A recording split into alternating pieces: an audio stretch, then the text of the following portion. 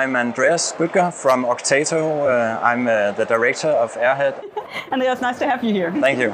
So Airhead is this 2D puzzle adventure. You play as Airhead. He needs to find air tanks to keep his head inflated so he can continue his journey. We have prepared 3 questions for you for this Gamescom special this year. Ready? Yeah. So first question, how did you come up with this? I had that old idea where I had this head that was running out of air. So it actually fit the idea that I wanted to use in the game.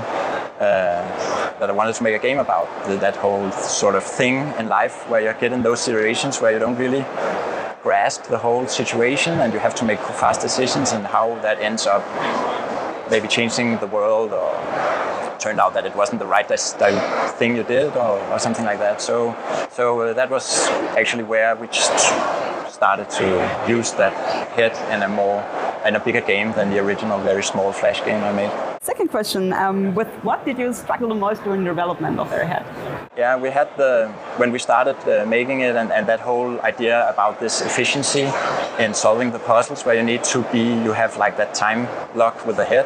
It turned out to be a very big frustration for people when they are solving puzzles.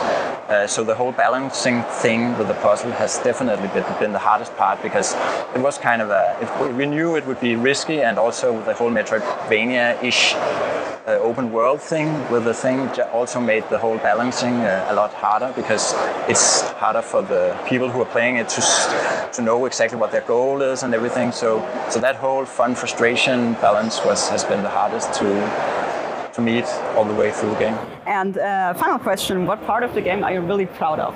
Really proud of?